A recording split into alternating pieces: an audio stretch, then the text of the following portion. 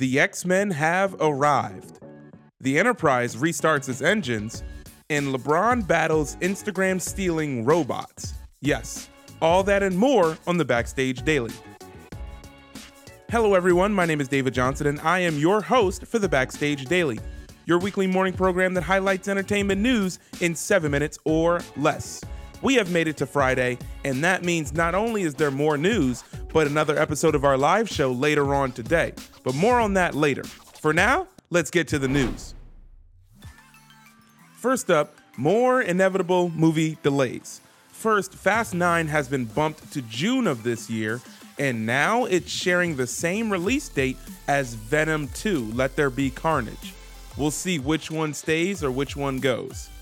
Second, the Minions sequel, which is the fifth movie in the Despicable Me franchise, has been pushed back an entire year until July 1st, 2022. Moving forward, a new Star Trek movie is in production from J.J. Abrams, who is going to produce it, and Kalinda Vasquez, who is a producer on Star Trek Discovery and Fear the Walking Dead. Now, Kalinda is going to pen the script, and this marks the first woman to ever write a Star Trek movie. No word yet on whether or not this movie connects to the Simon Pegg and Chris Pine Star Trek universe that we saw earlier in 2009 with Star Trek Into Darkness, and then Star Trek Beyond. Today, we got a new synopsis for Space Jam: A New Legacy, which is the upcoming sequel with LeBron James. Check this out. The synopsis is as follows. LeBron and his son get trapped in a Warner Brothers multiverse, while Don Cheadle, who is in the movie, his AI character called G-Rhythm, tries to steal LeBron's Instagram followers.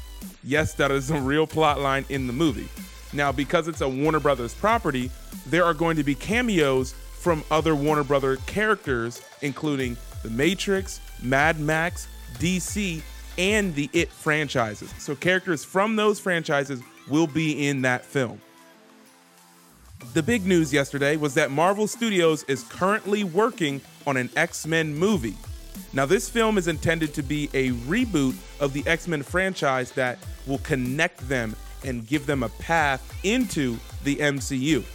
We've got plenty more to talk about this, but we're going to save that for our live show, which is at 1 p.m. Central today.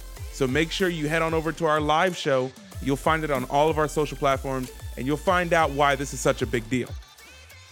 Last but not least, Nickelodeon's second SpongeBob spin-off show, the first being Camp Coral, this new show called The Patrick Star Show is going to release this summer with 13 episodes, all on Paramount+.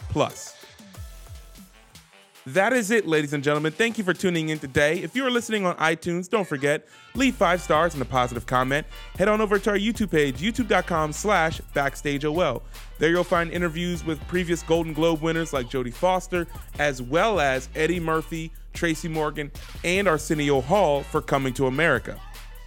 If you'd like to follow us on our social platforms, that's where we talk about different breaking news and contests and new virtual screening opportunities. Follow us there in the links in the description.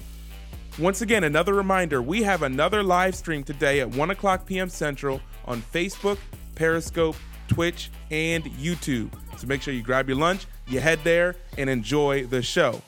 Once again, thank you for tuning in today, and we will see you on Monday.